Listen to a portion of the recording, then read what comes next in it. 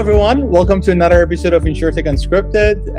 Ali Safavi, your host. I'm super excited today about having TX-Zhuo, the general partner at FICO Ventures, today with me. He's someone who's been involved with insurance for a while, who is at McKinsey, involved with her insurance practice, and he's been investing in insurtech for a while. I mean, he invested in companies like Policy Genius, who, as you know, are some of the OGs in the insurtech space. So he brings a lot of unique perspective into the podcast with a lot of learnings that obviously happened over the past few years.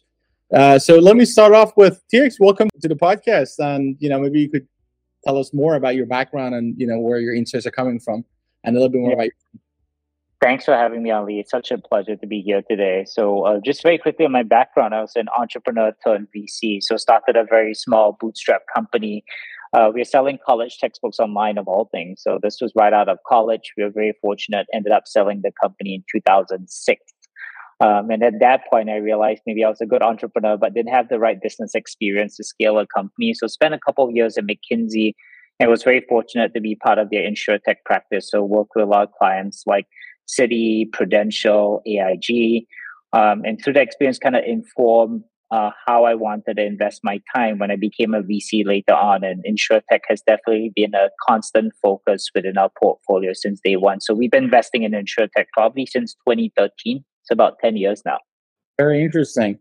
So let me start off with, as someone who's been in insurtech since 2013, how do you see the evolution of insurtech? Because I got involved with insurtech beginning of 2016. And I have a lot of thoughts about how insurance has changed from 2016 to 20, like 19 to 2022. And even now, like if it's just the second wave or the third wave or whatever, but you've been in it much longer, right? So how do you see the phases of insurtech or insurance evolution? Yeah, I think the first wave back in 2013 was similar to other financial product categories. I think it was just getting people comfortable with transacting and buying insurance online. I think insurance traditionally, as you know, the average broker today is still 60 years old, kind of meets with you in person. So it's very uncommon and maybe not intuitive for people to be able to self-select their insurance policy. So that education process and discovery was a big thing in kind of V1.0 of insurtech. So that was probably 2013 all the way to 2017. And I think after 2017, consumers got more sophisticated, right? So the second wave, it goes beyond discovery to price comparison and finding what's the best policy for them. So I think that's the second wave between 2017 and 2021. And now I think with this market correction as a whole within tech, I love the new focus on profitability and strong unit economics. So I think we can dive into this a bit later, Ali, but a lot of people are realizing that single line insurance products are very difficult to scale, that the unit economics might be pretty hard. That's why a lot of the traditional carriers, MGA, always have multi-line products that they sell. So a lot of the innovation, at least in the last couple of years, is around kind of product bundling, thinking about better targeting across different financial products. So how can you bundle maybe a mortgage product together with insurance, together with maybe trust and will. So I think a lot of the innovation now happens in being able to use data and provide each individual the exact suite of financial products that they want. And insurance obviously serves as a very big category within the suite of products. Very interesting. So maybe we'll just jump into my favorite question always, which is what's one or two of your most controversial opinions or ideas about insurance? Something that you feel like, it's different than how the majority see insurance. Yeah, I actually think we need to go back and empower these offline brokers. I think instead of competing with them, I think we should empower them.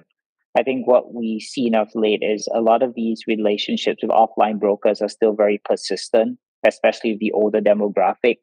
And insurance is a lot about trust, right? It's one of these core products that a lot of people want dedicated advice. So instead of competing with them, we've actually invested in certain platforms like a company called Fair Street that helps Medicare agents kind of improve how they operate.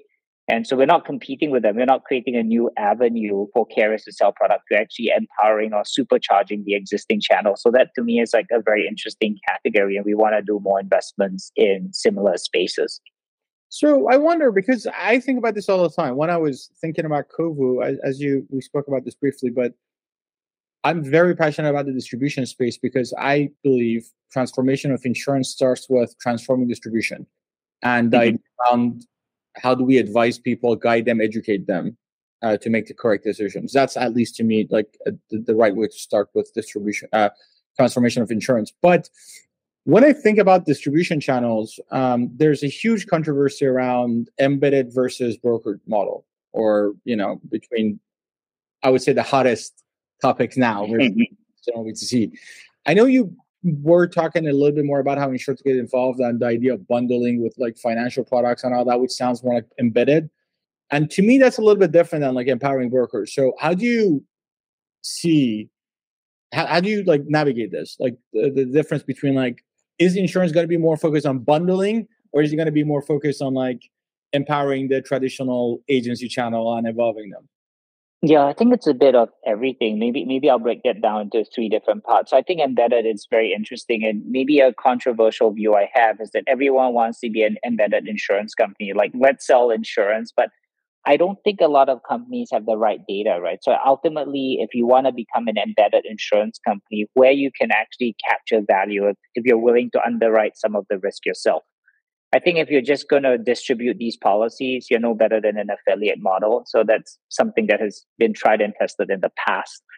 I think if you look at companies, for example, maybe I'll name a company called Tint.ai. So Tint.ai works with marketplaces like rental car marketplaces like Turo, where there's actually a lot of data that they're collecting about individual drivers and their driving records and experience. And there, I think that's a unique advantage, right? Beyond kind of what the insurance carriers publicly see, you have a lot of granular data that will inform you of how to better price the policy. So in that case, I think it's very interesting for an embedded insurance play. Whereas in other cases where the data might be more sparse, say you're like a middleman transactor where you actually don't capture granular level transaction data, then that case, I think there's less of a wedge in, or there's less of a long-term moat for you to be able to better price risk within that. So that's the embedded category. I think that's pretty interesting. I think the other one that's pretty interesting is we talk about being empowering existing brokers or existing channels. I think there are two categories. So I break them down. One is like a pure play, let's provide more SaaS tooling to these existing channels. The other is like allowing more distribution. We recently invested in a company called Outmarket that helps a lot of carriers identify good distribution partners. So they identify brokers that the carrier currently doesn't work with, or MGAs that are wholesalers that the carrier doesn't work with today, but could be very strategic given the carrier's footprint or the carrier's intent to expand their coverage in certain regions. So I think this model of like a AI co-pilot is becoming very interesting when you think about empowering people within the ecosystem. Very interesting. So let's just flash forward to like, let's say 20 years from now. I know it's a little bit of a stretch, but I just wonder, like, how do you see the future? Like, do you, just distribution-wise, do you see it as a market in 20 years that is more dominated by, I don't know, like AI-enabled brokers, or like a model where insurance is taking a backseat of all these big commercial brands and is more just bundled into distribution? Like, I don't know, you buy your car insurance from Toyota versus, like your broker. I really hope that, I think with the wealth of data and the cost of creating these AI systems going down a lot, that I think the analogy you gave about, hey, you buy your Toyota and then, I present you with your car insurance, and then I get your physical address because I'm taking down your driver's license and your details, and I can offer you a policy because now I capture data about kind of where you live and kind of what you do for a living and kind of your lifestyle trends. So I think all of that is going to be the future. I don't think that's something we get to in the next 3 to 5 years. It's probably going to be 15 to 20. The other thing which I think it's going to be interesting is that given a lot of the insurance education can be automated, that you can embed insurance within other financial products. So instead of just a car dealership, you walk in the bank, you open a bank account, maybe it could be online now, an online account. And at the same time, they ask you a few questions that can prompt you to buy insurance as well. So I think we see the bundling of products, not just with non-financial players, but also with other financial products. So I'll tell you my thesis, and I want you to basically correct me and say, like, Ali, you sure. Sure. I've thought about this quite a bit, and there's two versions of the features that I could see. One version is that you have someone who's your risk advisor that understands the risk you're responsible for and tells you how to protect your downside. And the other one is that the one that you mentioned, which is you buy a car and then the car manufacturer says, I don't know, let's say if you have autonomous cars, then you're not driving. So it's not your liability or risk, it's the car's liability and risk. And in that case, they should provide insurance, not you. But if it's your risk, then I guess the risk advisor makes more sense to me then. So, I mean, we always talk about the idea of bundling, but I wonder why shouldn't the idea of bundling come from this angle, which is like a holistic risk advisor, as opposed to bundling life insurance with mortgage or bundling, I don't know, like auto with the car manufacturer. Yeah, I love it. I like the idea of a holistic kind of risk advisor to help you with like your entire life and your like everything else. I do think that the one thing has to change, and maybe this is not just insurance, but other financial products, that everyone's incentivized to get you to buy more financial products. So how do you take that away? I think if a financial advisor sells you more insurance or you take a higher level of coverage, they ultimately make more commissions. So as we think about the risk model, like I think we need to change kind of the commission structures or how we think about compensating people who distribute insurance so that the end consumer gets what's right for them, not what's most expensive for them. So we built an AI risk advisor because that was my original thesis. And the idea was a holistic, unbiased, and transparent advisor. The idea that I had at least as it was that it's supposed to be algorithmic.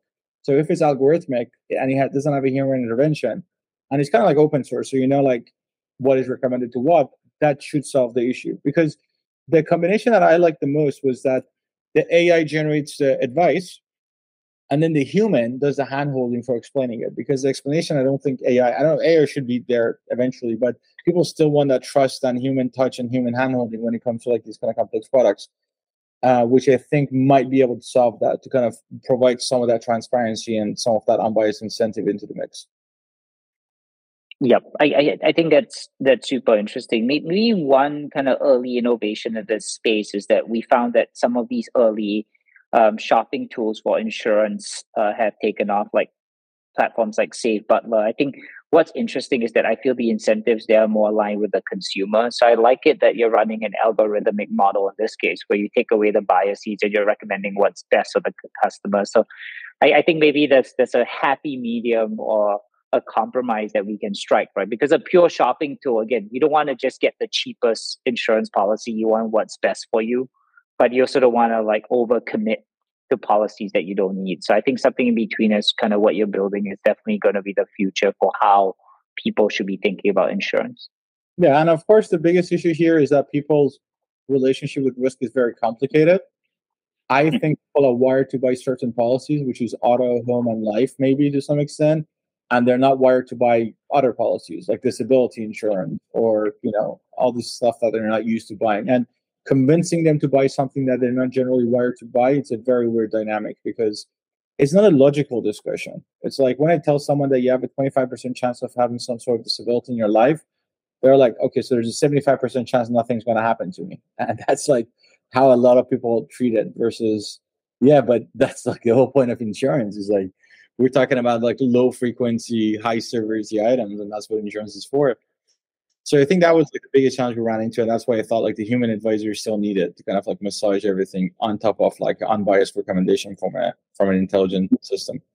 Yeah, I think the other thing too that will be interesting is that I think there'll be more product innovation on the insurance side. I think one example, Ali, I know you and I have had offline conversations about this, but I think the whole topic of insurance for AI, I think it's going to be very interesting. I think a lot of people are talking about AI for insurance, but I think the opposite is very interesting. If you think about certain categories, if I'm a medical practitioner, now I'm relying on AI to read memograms for me, or if I'm a lawyer and using AI to draft letters for me to some of my clients. What if there's a mistake though? Is this covered by my general liability policy, or do I need something additional in AI? So I think this is a very interesting product innovation that will need to exist at least in the coming years. So I know Tech E&O has existed, which is basically right? It's like you develop a tech and you're covering its errors and emissions. I think this is just a more complicated tech E&O. And the question is, because the insurance companies who write tech E&O are writing these tech E&Os, and I don't think they have the underwriting models to do a better job with writing it. So I think the biggest losers in the space are like when insurance companies write this and then realize, shit, like that's like a lot of E&O. So I think so from a customer lens, I feel like the products are out there as tech E&O. From an insurance company lens, I feel like they need to just be adapting much quicker now with all these new systems. To give you an example, like our AI, we have shown that it could pass the licensing test, like with 5% accuracy or whatever. And we haven't even spent a lot of time on it, like to improve it. So for me, I asked the question from a few commissioners and like the regulatory space in insurance is like, look, this is as good as like a licensed agent. Like, so what? Like, can we start using it like a licensed agent, or how would that work? And obviously, I don't think the world is equipped to be able to answer these kind of questions. And I feel like there's going to be more regulations coming into it. There's going to be more learnings, but I think the foundation is for sure there. But it should be super exciting what comes out. Yeah, and I think it's a lot of insurance companies, especially the larger ones, think about where they want to spend money on future development. I think one huge benefit with AI is like hope that a lot of the OpEx costs, whether it's like customer service, whether it's billing, all of that should be streamlined away. And a lot of the focus should be on future product innovation or really like understanding like, hey, how do we actually tailor our policies to each individual? Maybe the other pipe dream I have is that even though everyone tells you now you get a personalized quote for insurance, you're still bucketed into a few categories. They're checking a few boxes. So you're within this certain age group, 40 to 55. You live in these cities or zip codes and we'll give you the policy, but it's not down to the individual level. And sometimes I think insurance companies also don't have a holistic view of, like, I think the whole idea of a risk advisor is pretty interesting. Like if you're covered with maybe some of your company policies, maybe your personal insurance policy doesn't need to be that high. So I think this understanding or a common database that's shared across all insurance companies, but at the same time remains anonymous, might be super helpful in helping the end consumer get better price policies. Makes sense. So let me ask you this. What do you think investors got wrong over the past few years?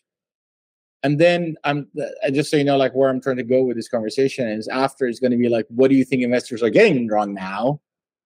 And then I'm going to ask you about what insurance companies are getting wrong. So let's start with what investors and insurance companies to some extent have got wrong before.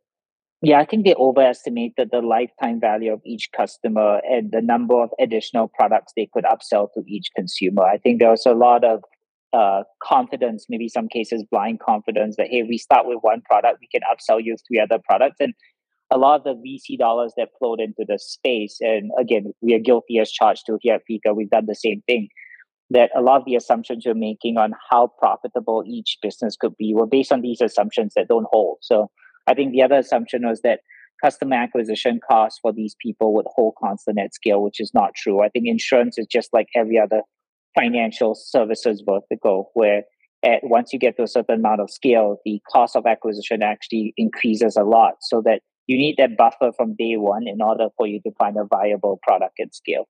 So that's what I think both carriers as well as insurtechs as well as VCs have gotten wrong over the last couple of years. And a lot of it, I think, wasn't uncovered till we had the market correction where people started to pay attention. Hey, there's no more free $50 million lying around for your next round.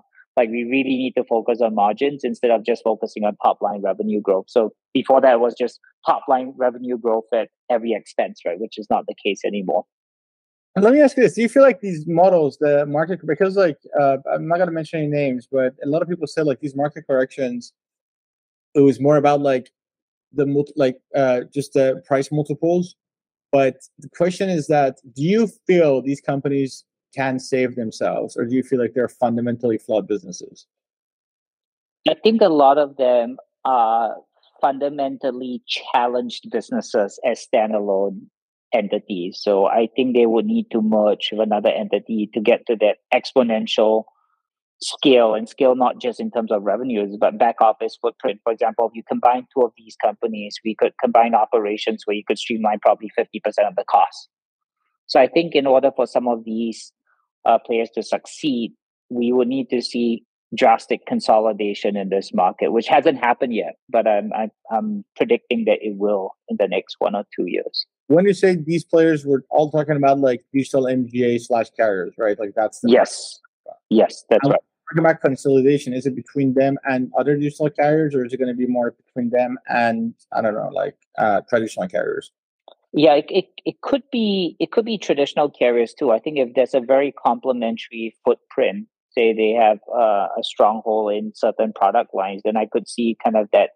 I see vertical integration being very helpful, but I think horizontal integration, which is what we were talking about initially, I think that is also a very viable path in order to create kind of a much bigger company.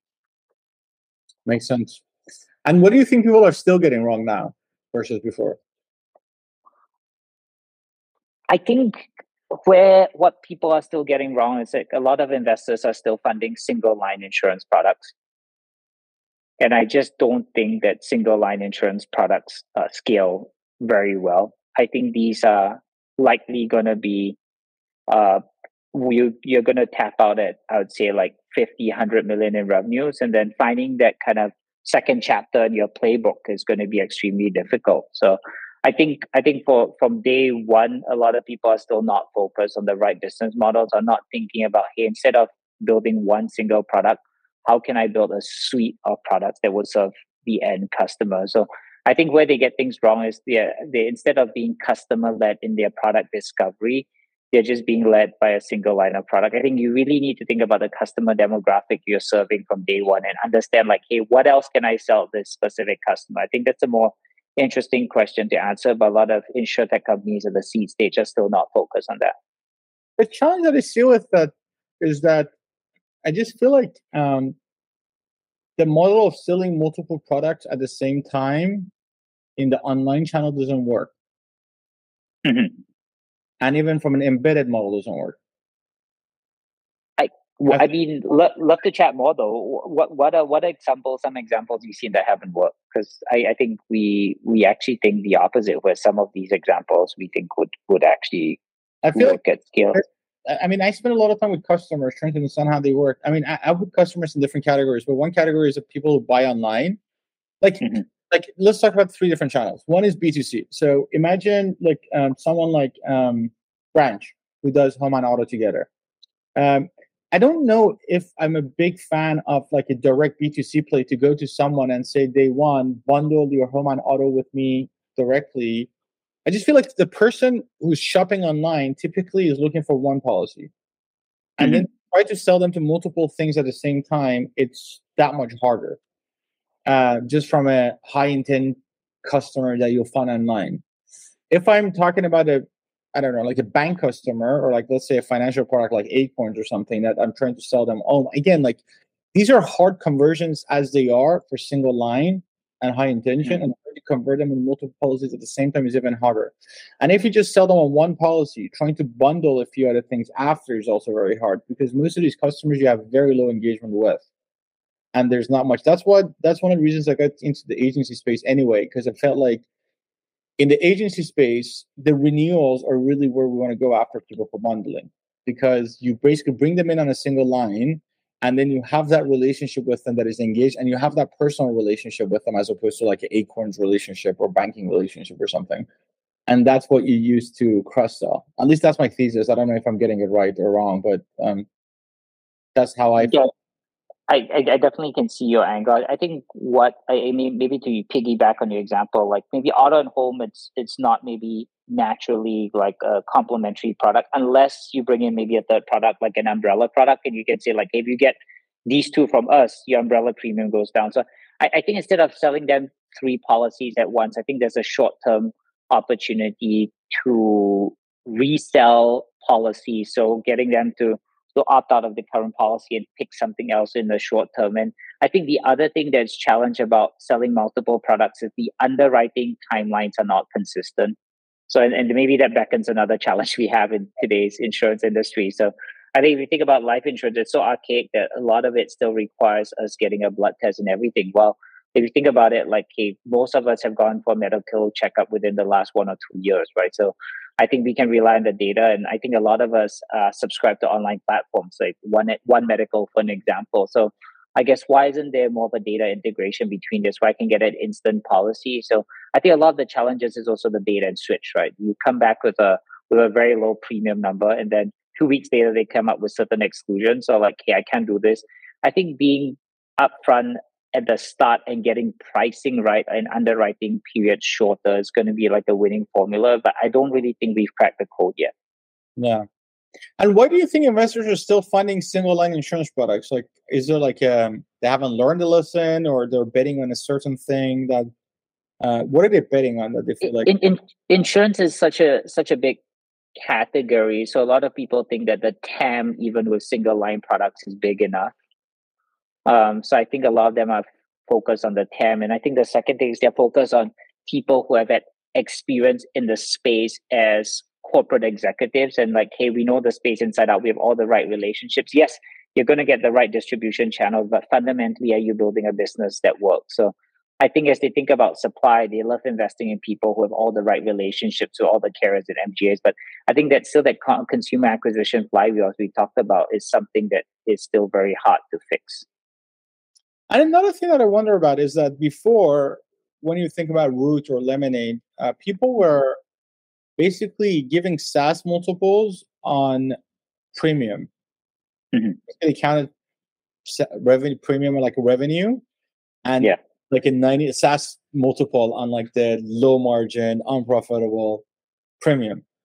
I just saw the announcement from Kin Insurance that they are a unicorn now. And I wonder, what are the multiples now for like a single line MGA or carrier as opposed to before?